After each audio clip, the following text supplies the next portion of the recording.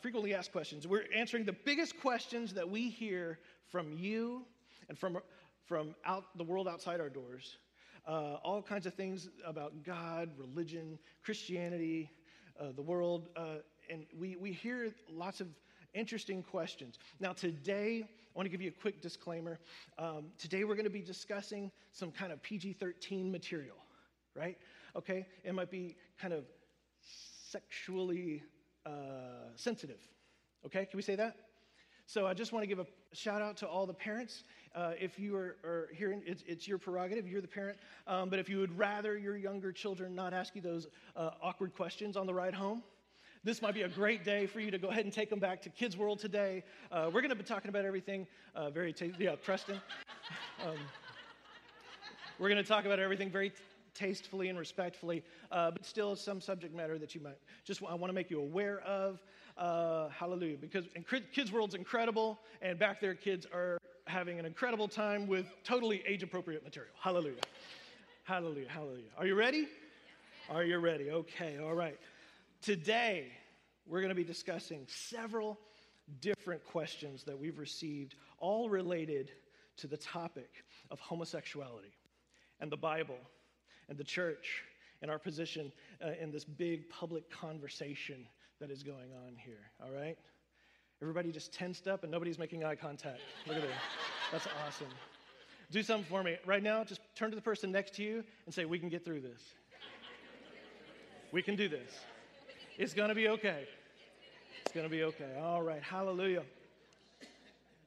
See, you're not even worried. That's wonderful. My mouth is dry, but I don't know. Pay no attention. It's funny. Few topics have this potential to generate more emotion and heat than this subject, especially in our culture, especially in the church, than when you're talking about homosexuality and the Bible.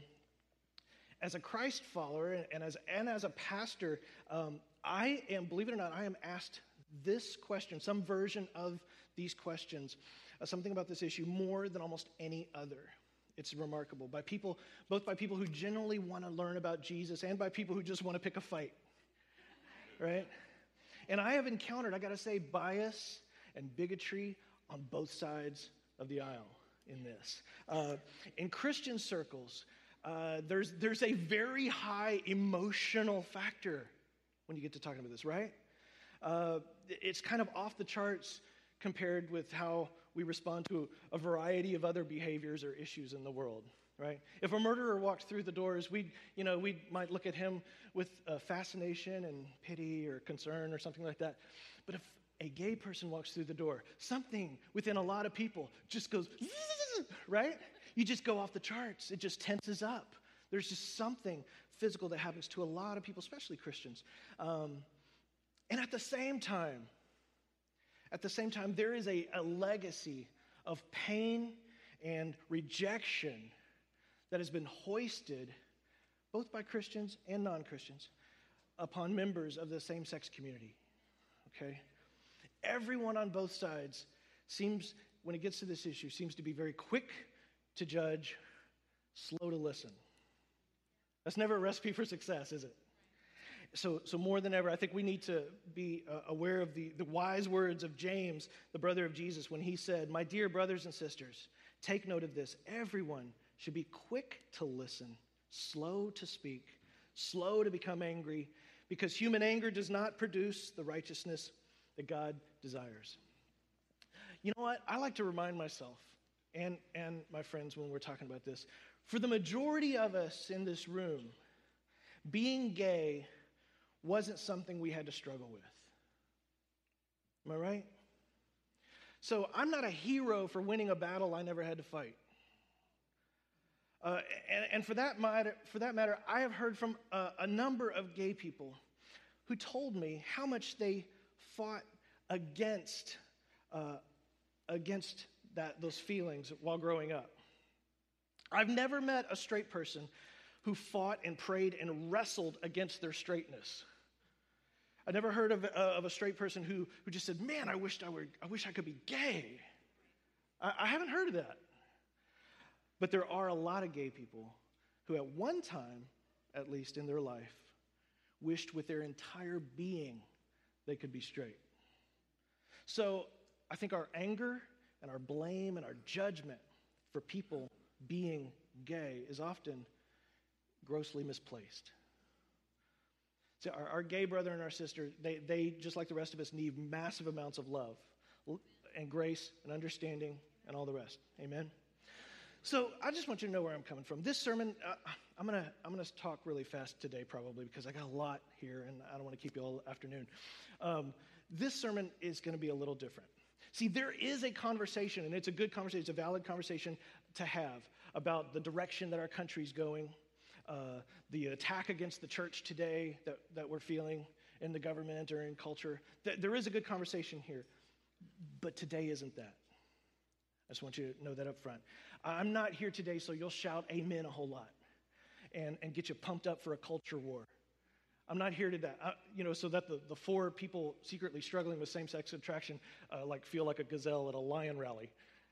I'm not here today for that, right? I'm not here to congratulate you on being straight. Let me tell you what my agenda is today. I'm going to be really transparent. I'm going to be really upfront. I prayed a lot about this. Lord, how can we talk about this today? How can we have a different kind of conversation today? We're going to be loving, but we're not going to be dishonest for the sake of just being nice, okay? I'm here, number one, to offer biblical answers to the one struggling with same-sex attraction. And I'm gonna assume, I'm hoping that people struggling with that somehow found their way through the doors today. I'm gonna assume that you're out there. And we're gonna look at some scripturally based perspective of what God desires for your life. And number two, I have another agenda. I want to challenge the rest of us to be super, my favorite word, Jesus-y. We're going to be super Jesus-y to everyone we encounter, right? Christ-like, if you want to be religious. To everybody we encounter, including those who are gay, okay? I'm going to speak to you today. I'm going to respect you. I'm going to speak to you today as if you really are a crowd full of disciples who are serious about making disciples. I'm going to speak to you as if you are serious about sharing God's good news to a very specific segment of our society that hasn't always felt a lot of love from the church. My hope is after today that you and I, we're going to walk out of here a little different.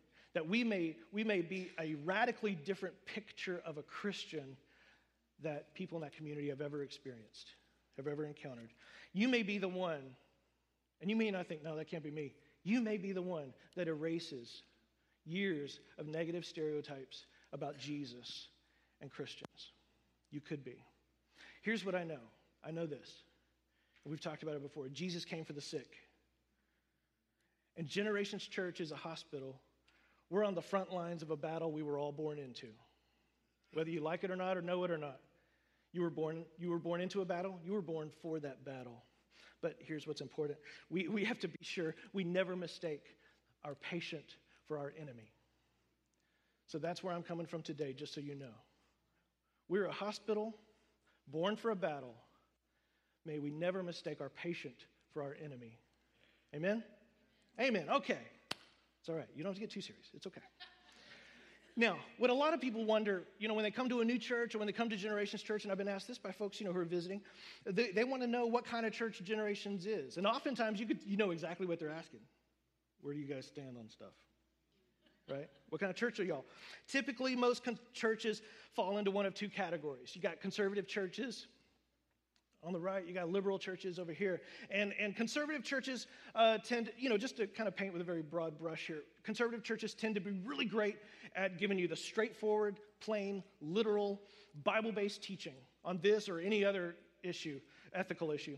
They're serious about what the Bible says, right? That's the strengths of a conservative church. Sometimes they can get a little fixated on the war against people mentality, but, just to kind of be self-critical.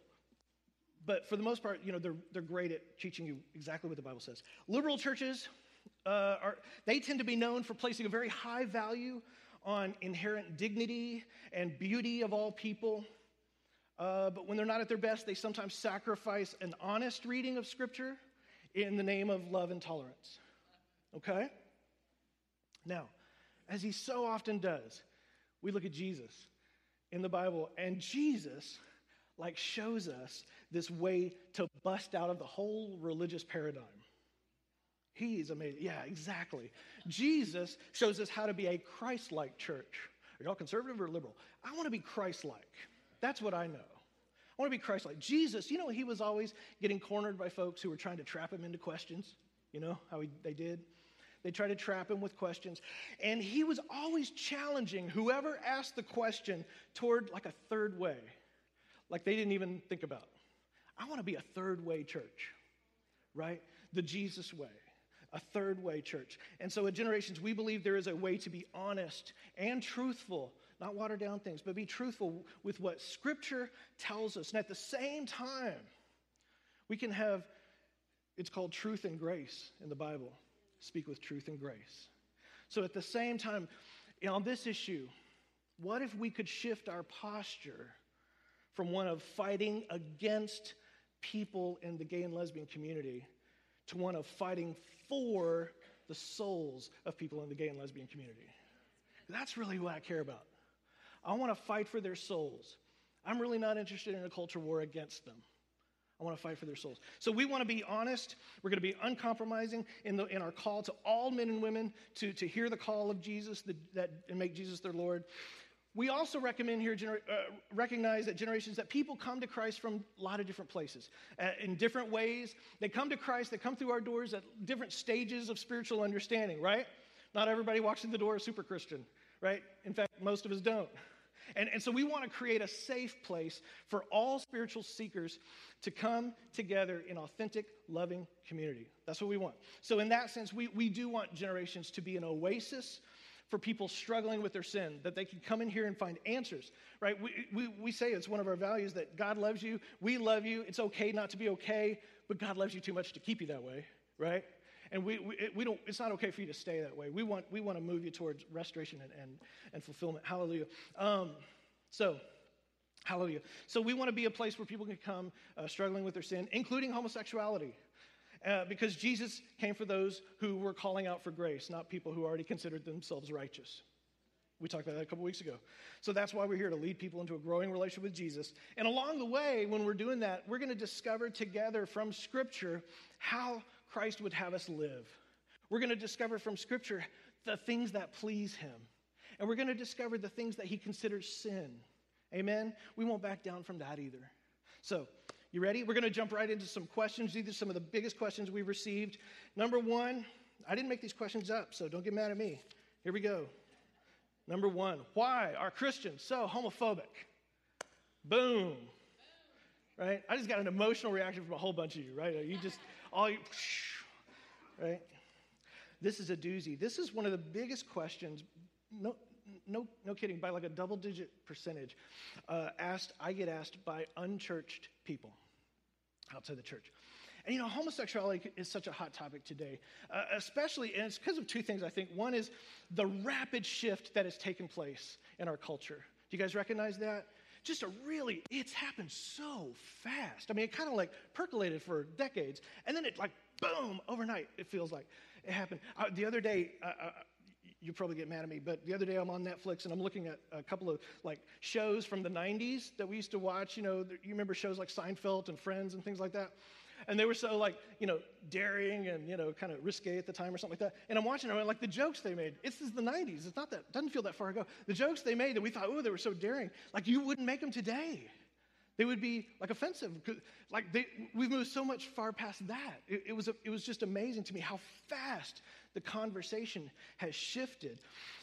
And then what's also contributed to this kind of explosive environment, I have to admit, is the often awkward reaction of the church to this shift. It's kind of like it happened around us and we didn't see it coming, right? And sometimes the church has been sort of what? Wait. And so we've reacted sometimes in the wrong way, usually with good intentions.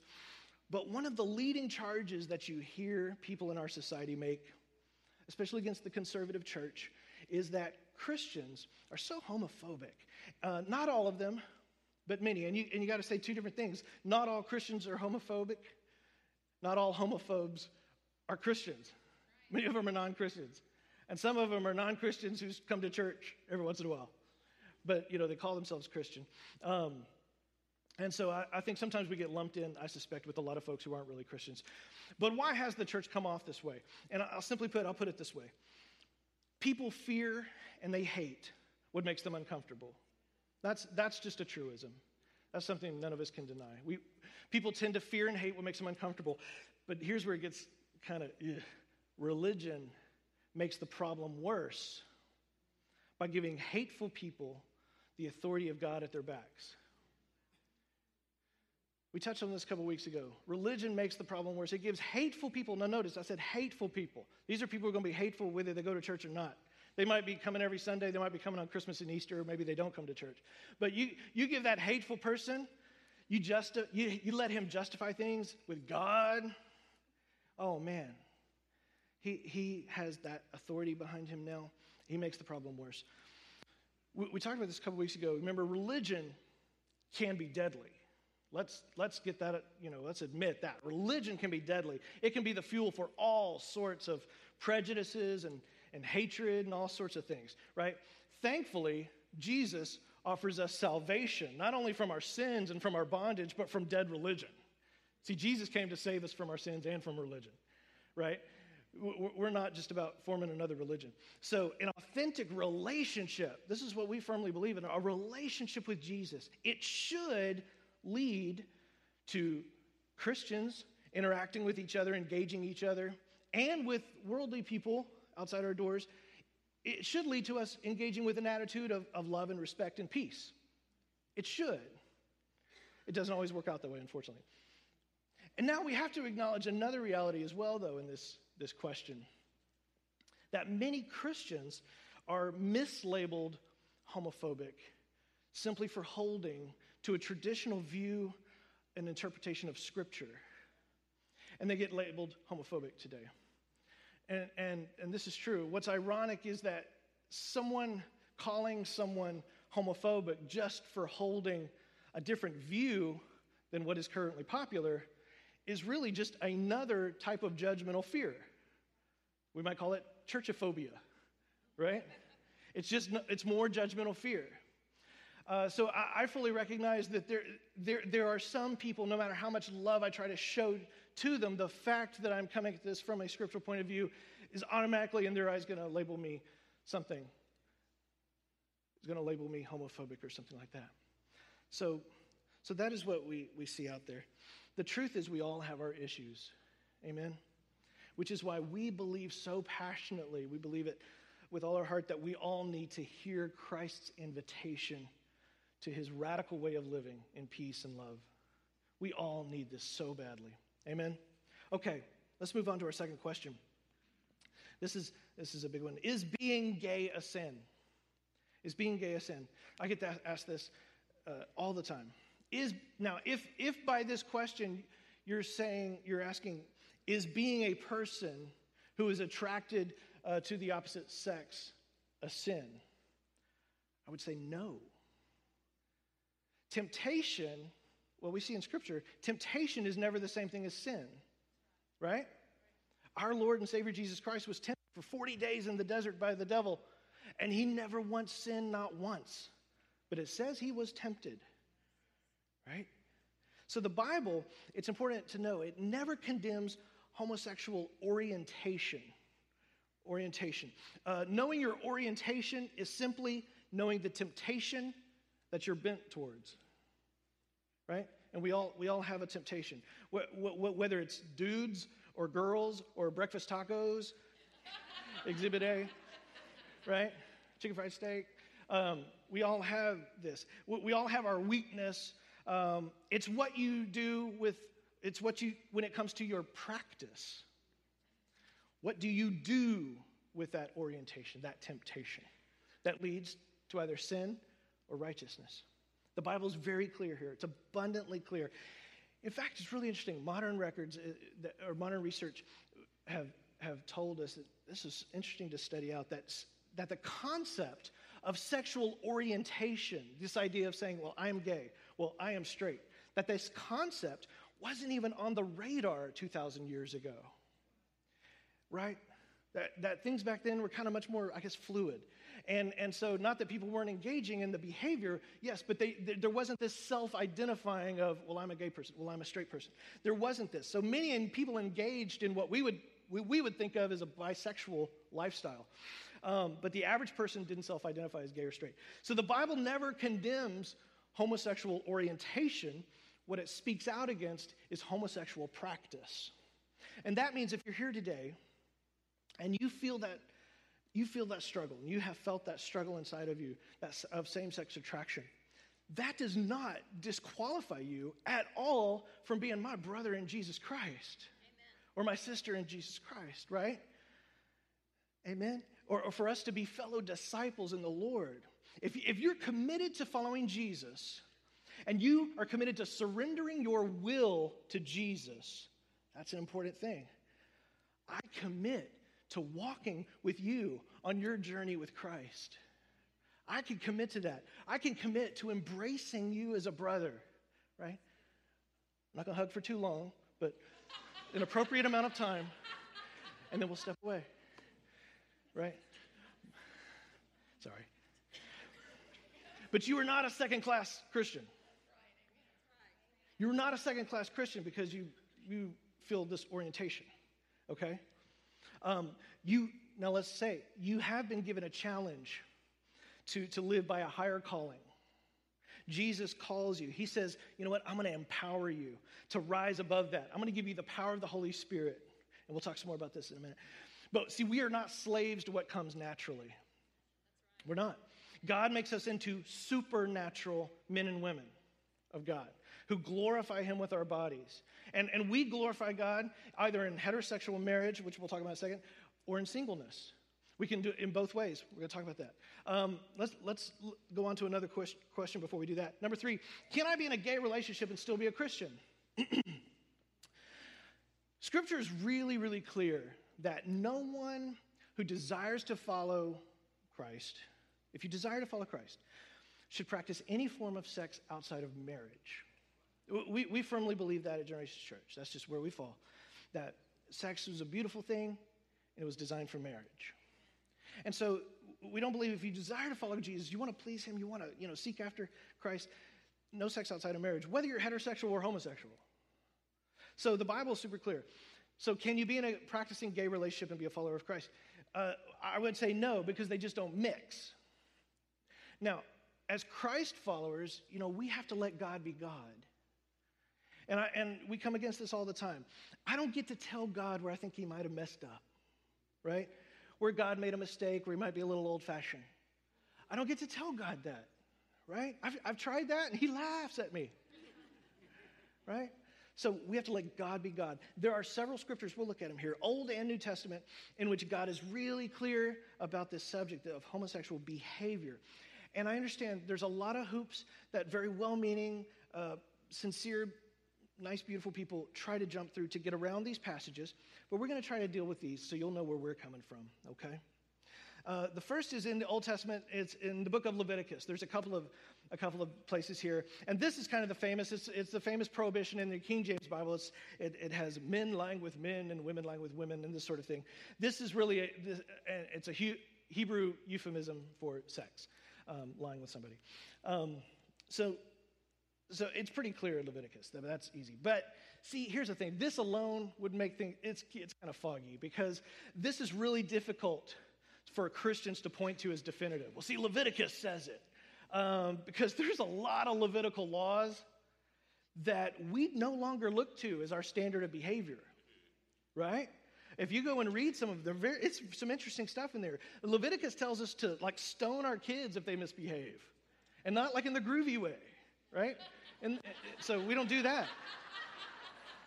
The bad stoning, right? It tells us we can't wear clothing made of 2 different woven fibers, right? So your cotton poly blend in the trash. Or eat bacon. Or get a tattoo. Or eat bacon. Lots of things. But there's things, and next week when we're doing our FAQ, we're going to do a whole bunch of questions, by the way, because we've got a whole bunch of questions I think we can answer kind of like in 4 or 5 minutes. So we're going to do a big scatter shot, and the tattoo one is on there too. So Leviticus has all these laws. It says that you can't even touch a dead pig, which means you can't play football unless you're wearing gloves, right?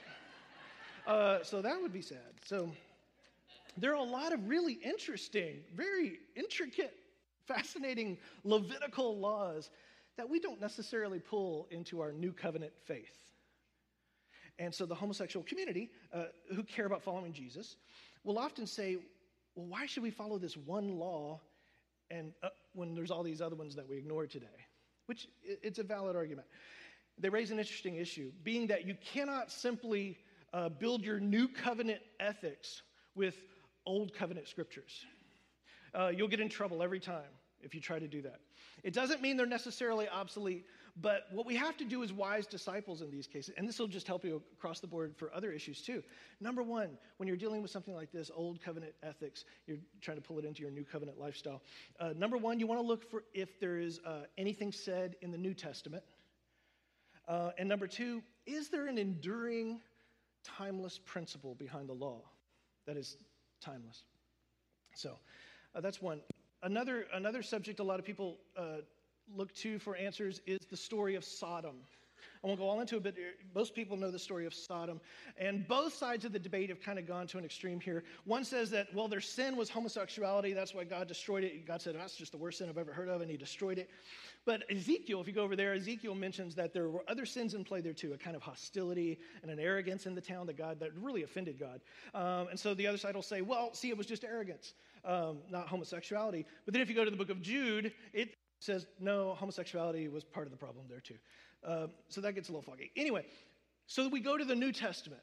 Let's look at the New Testament. The New Testament has some very interesting places. In Romans 1, we won't go read the whole scripture because we don't have time. Maybe we'll dig deeper in our deeper class on Wednesday night. But if you look at Romans 1, 18, read all the way to chapter 2, verse 1.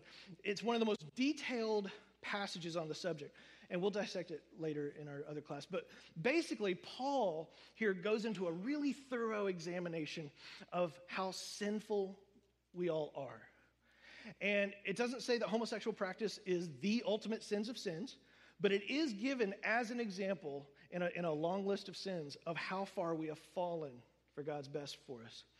And so it's pretty difficult. Now, when you read this, it's pretty difficult to somehow explain away or say, well, Paul didn't really mean that, or maybe it's a cultural thing. Romans 1 is just really hard to do that. It's just one of those you can't get around.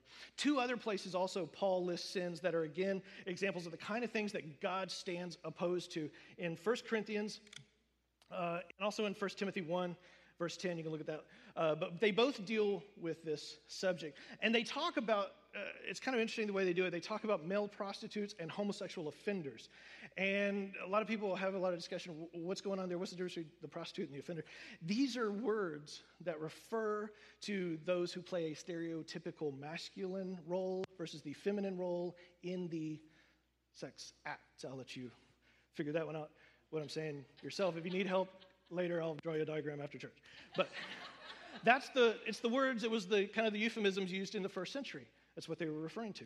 So, now, because the Bible is pretty clear, it's pretty clear, very clear, about sex being something blessed by God only within the confines of marriage.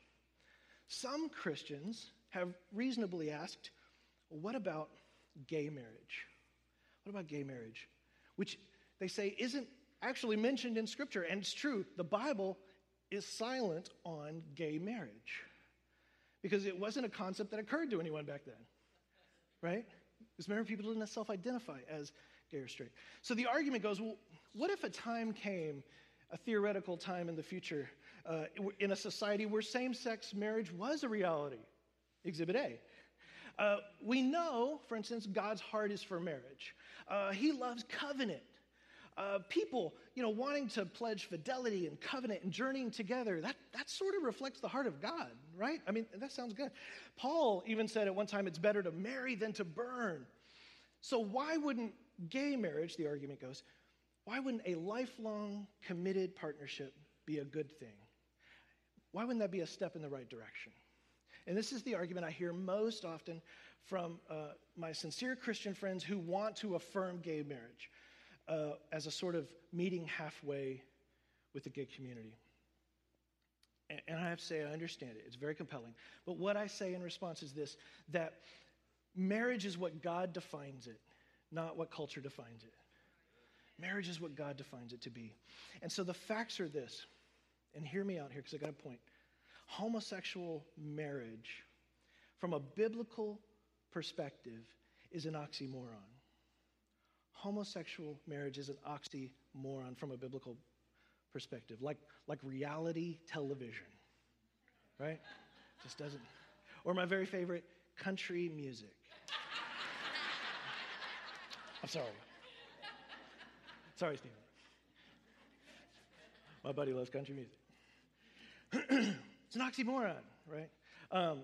Now, I'm not saying that homosexual marriage is an oxymoron to ridicule the feelings, the sincere feelings of love that same-sex couples may be feeling. But let me explain why I say that. And that is because marriage is by definition the union of different and sexually complementary people.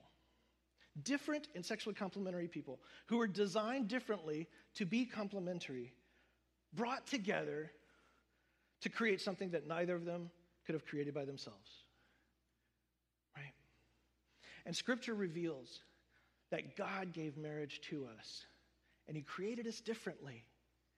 And He says, I'm going to create this very particular relationship that brings you together in a way that reflects me, that reflects my own love for you. Right? The Bible talks about God being married to Israel, His people. We are called in the Bible the bride of Christ, right? So it's real clear. He's the husband, we're the bride, right? And so there may be homosexuals, and there are, who want to be together, who want to be in a committed, caring relationship, and we may call that many things, but basically it's just not marriage by a logical definition. Now remember, we're talking about biblical perspective here. If somebody says, I don't really care what the Bible says, I don't care what Jesus says, then it's not our job to try to convert them to live a Christian lifestyle. That does them no good, right? We don't need to argue ethics with people who aren't Christ followers and don't want to be. So for me, if they're not a Christian, we can stop trying to make gay people act straighter, right? If you're not interested in following Jesus right now, I don't care what you do in your bedroom or who you marry, right? It doesn't affect me and my marriage to Melissa one single bit. I feel just as married to her, and it is strong, and it is beautiful, no matter what two people in Kansas do. I've never walked around and went, whoa, I feel less married all of a sudden. I think gay people just got married. That's not my issue. If you don't know Jesus, who you're having sex with is the least of your problems. So I'm not trying to, y'all stop having gay sex, right? That's the least of your problems. I want you to come to Jesus. And so who I'm speaking to is the person who actually is concerned with following Jesus, right? The gay person who's, I want to follow Jesus. I want to pursue what's best for my life, what Jesus has for me. So for me, a much more worthwhile pursuit is calling people to the reality of the truth of Jesus, leading people into that relationship with the one who can do a miracle in their souls. That's, to me, a worthwhile pursuit. And then, see, we can explore together. If they've made that commitment, I can explore with them together how Jesus says for us to live, what He has for us. Amen? So is same-sex marriage a step in the right direction? And so understand, I'm not talking about the legal question or what Supreme Court says or anything like that. That's a whole other thing. That's a whole other subject, and it might not even be for a sermon. It might be for a coffee together someday. We'll talk about that. I'm not getting on that. What I am saying is here in the church, personally, one-on-one, is same-sex marriage a step in the right direction for you? I say no. And not if those two people are interested in following Christ. And I am convinced that following Christ makes your life better and makes you better at life. I really believe that. Whether you are straight, gay, transgender, lesbian, bisexual, from Dallas. It doesn't matter. Jesus loves you. Amen. He loves us all, and he can bring freedom in our life. Hallelujah. Hallelujah. Here we go. Let's bring up two more common objections. We're doing really good here. I think I'm talking faster than I thought it would be. Here we go. Here's another one. But if we love each other, isn't that all that matters? Isn't that all that counts? My response to this would be the same if you were heterosexual young people just wanting to get it on. I would say this. 1 John 5:2 says, this is how we know that we love the children of God, by loving God and carrying out his commands. That's how we know that we are the children of God, or that we love the children of God. So this is saying, this is how we know we love others. If you really love this person, by loving God and carrying out his commands. Love is the choice to lead someone toward what is best for them. All right? That's so good, I'm going to put that on the screen. Love is the choice to lead someone toward what is best for them. And by the way, that goes for heterosexual people as well. This is for all of us, whether you're hetero, homo, 2% or skim. This is for all of us, okay?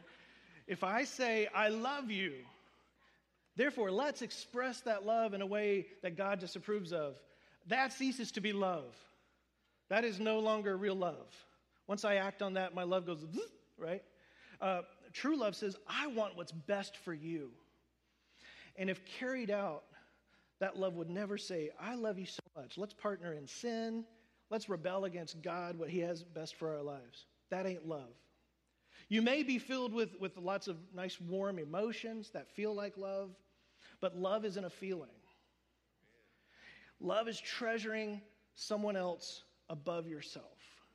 That is love. And true love, you know what? If that's you, true love would say, expressing this love in a way that displeases God is an oxymoron. And so I will withhold expressing it that way because I want what's best for you. And that is what the Bible holds up as true love. Love is not doing what makes you feel good. It is doing what is good in spite of how you feel. Love is not doing what makes you feel good. It is doing what is good in spite of how you feel. Hallelujah. That is a tweetable moment right there. Hallelujah. Another objection we hear is this. But I was born this way. I was born this way. This is like part of this whole huge pointless argument. My response to this is one of the big questions everyone seems to have in the whole world is this. Where does homosexuality come from? What's the cause? You know, you're born with it. Does something happen to you? Can you catch it? Is it spiritual? Is it environmental? Is it genetic? And, you know, and what all the modern research to date agrees on is that there is no one cause. There are contributing factors to it, some biological, some relational, but there's no one big thing.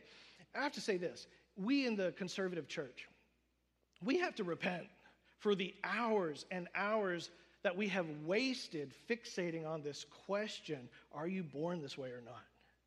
People say, well, people are born this way. And like people in the church are just like, no, you're not born that way. Who cares? As if that made any difference whatsoever to the life of a disciple. It doesn't matter. The truth is this, we were all born with a mixture of the glory of being in the image of God and as imperfect, broken, sinful creatures. We're all born with this mixture, the image of God in a broken form, right? If you're here today and you're a normal, healthy, heterosexual man, you were likely born with a predilection for promiscuity, right? There is something in your wiring that says you need to have sex with as many women as you possibly can, right? Most men are just kind of wired this way. And I am told by women that it's not just men who have sexual urges. Imagine. We used to say that in the church, right? Like, men, y'all are horrible animals. And women, you're all so sweet. I'm sorry, you never feel these feelings. And we finally got told by women, like, that's really offensive.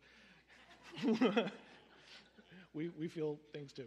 So, so everybody, even secular evolutionary biology tells us that we're all predisposed to, propagating our genes as much as we possibly can. So that doesn't matter.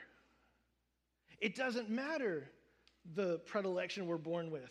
God doesn't give you a pass because you were born that way. He doesn't give me a pass because I was born this way. We don't get to say, well, that's just how I roll, so, got to let nature take its course, right? No. On the other hand, you might have experienced something destructive or something traumatic in your youth, and that shaped your urges and your identity and your fears that you have today. Well, I would say to you that God is still God.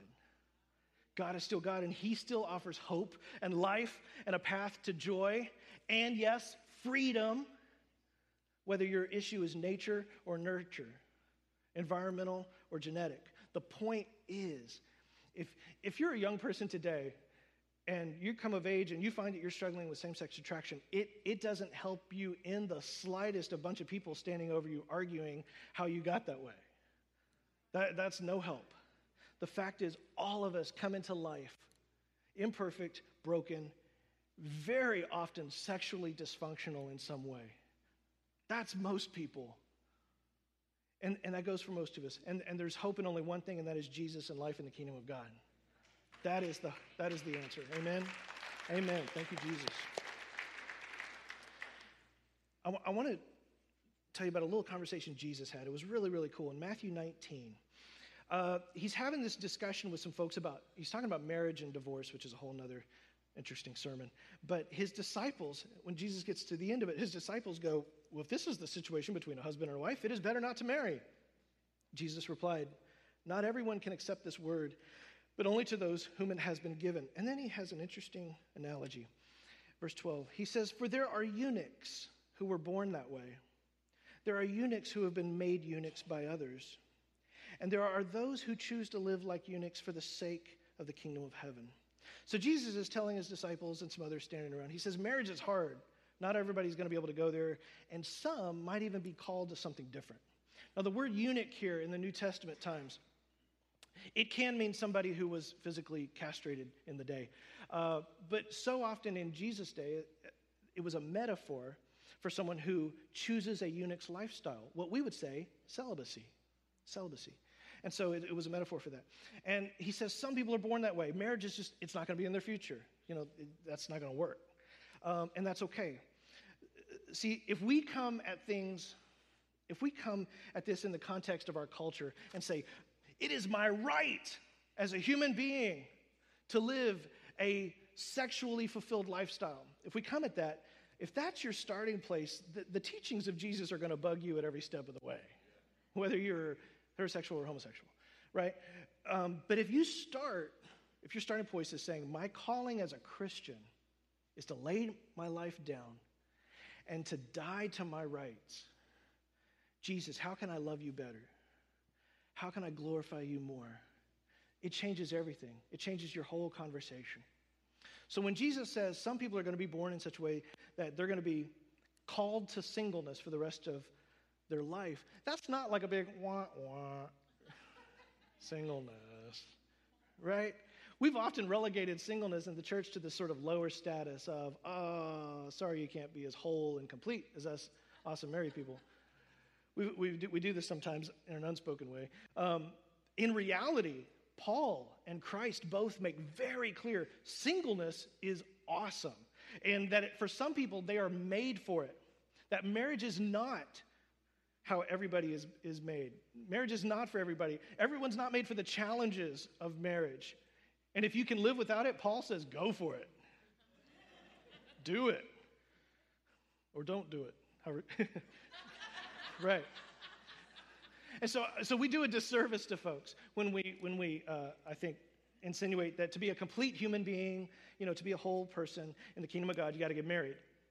It's just not true. Jesus makes it very clear, and he's pretty firm on when he's talking about the discussion of marriage and divorce, which is really interesting there, and how much God loves marriage, how much he hates divorce. Jesus makes it clear, do not get married if you can't cut it. Because if you do, God designed it for life.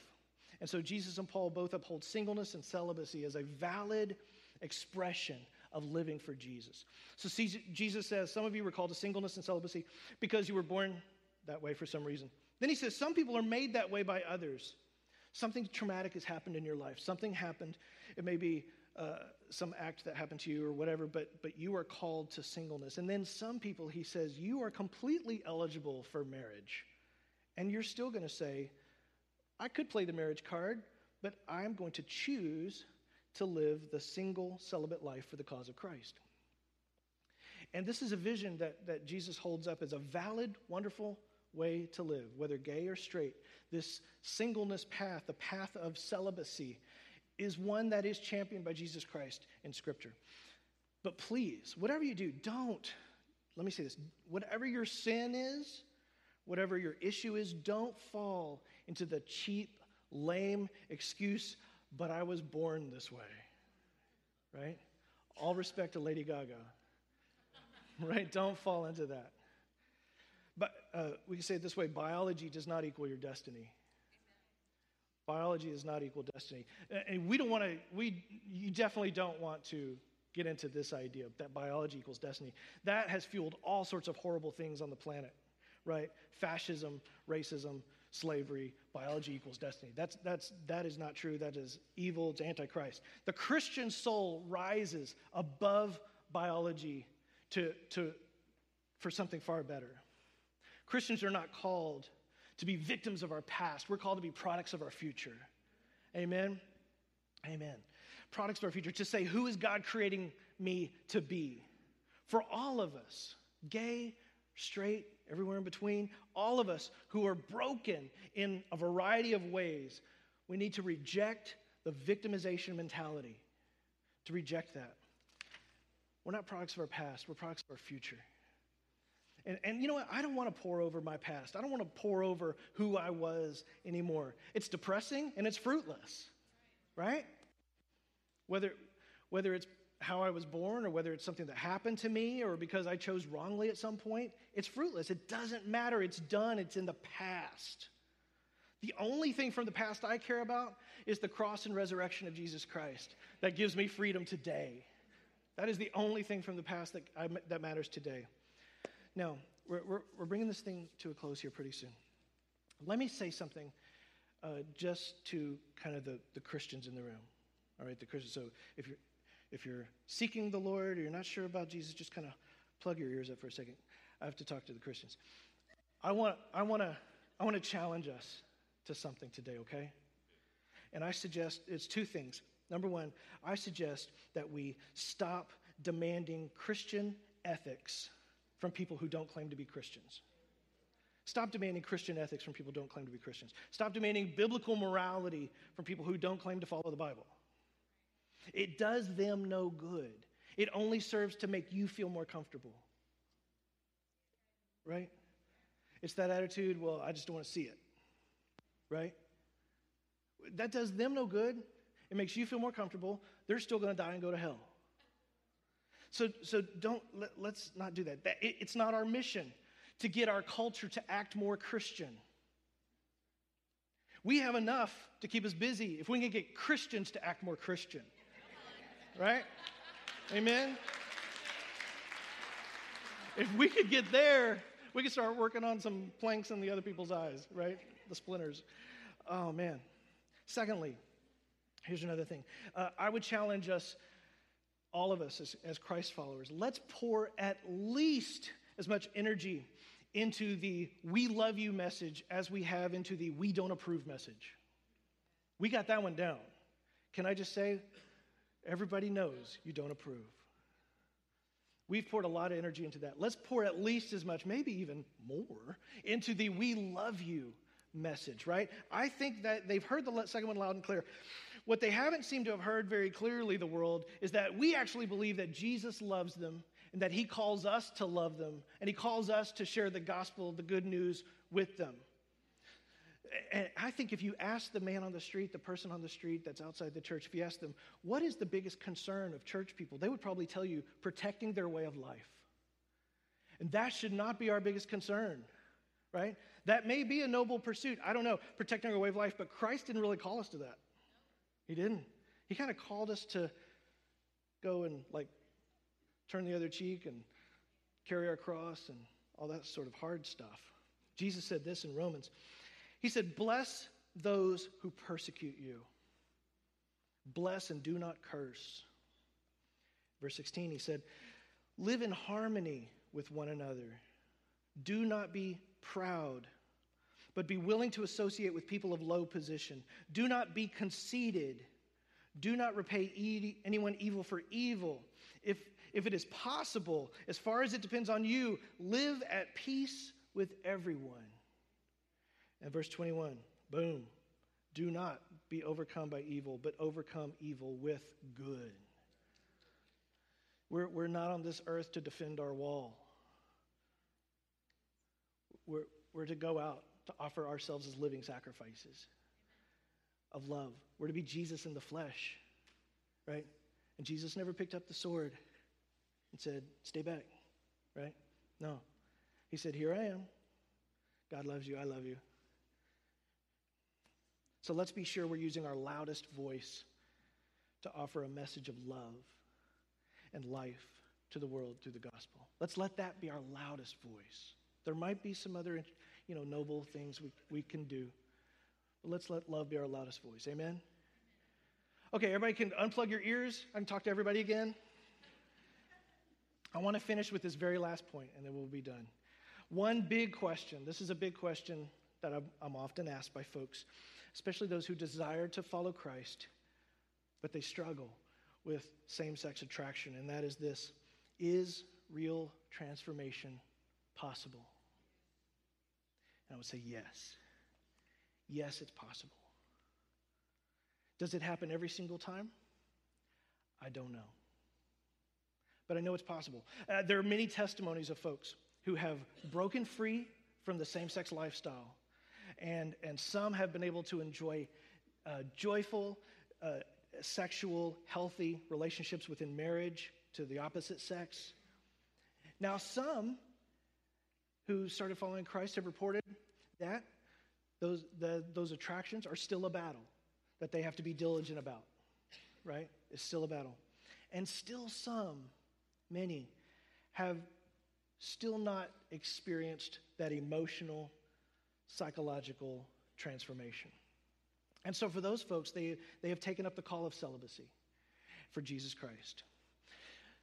There's a writer I love so much, Henry Nouwen. He is one of the some of the most beautiful, moving writings by this theologian, Henry Nouwen. He has a book of prayers that I refer to a lot. And he came out later in his life, and he admitted that he was gay, that he struggled with same-sex attraction all of his life. And he admitted that he prayed many times to be delivered from that. And like Paul with that thorn in the flesh, it never was. It never went away. But he never did act on those temptations. That's important. He never once did. But for other people, there is transformation. There has been transformation on the sexual level. Here's what I know. Philippians. Paul says, brothers and sisters, I do not consider myself yet to have taken hold of it. But one thing I do, forgetting what is behind, forgetting it, straining toward what is ahead, I press on toward the goal to win the prize for which God has called me heavenward in Christ Jesus. This is the same man who never got his thorn in the flesh taken away either, whatever that was. But he said, you know what? I'm not a product of yesterday. I'm a product of my future, right? One of the most beautiful aspects of the Christian life is that we believe we no longer have to see ourselves as products of our past. You don't have to see yourself that way. We no longer look at the things that have led up to the way things are today. We no longer have to say, here's the things in my past, and they've doomed me to be the person I will be tomorrow. You're not a slave of your past. As Christians, we get to completely radically change our direction and say, this is who God chooses me to be in light of my future. And this is my new identity. This is my identity. God defines me.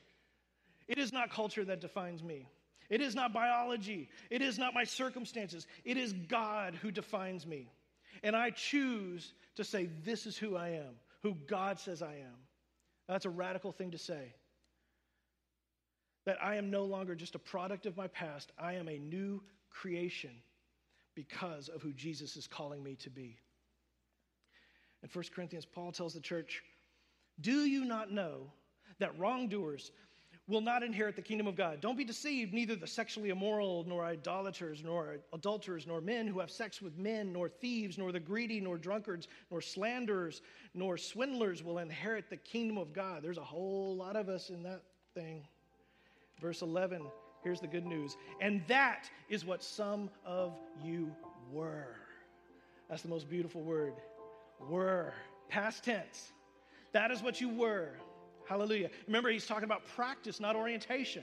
Maybe their orientation has changed. Maybe it hasn't changed yet. But he can say that is what you were because you no longer have to identify yourself according to your temptation.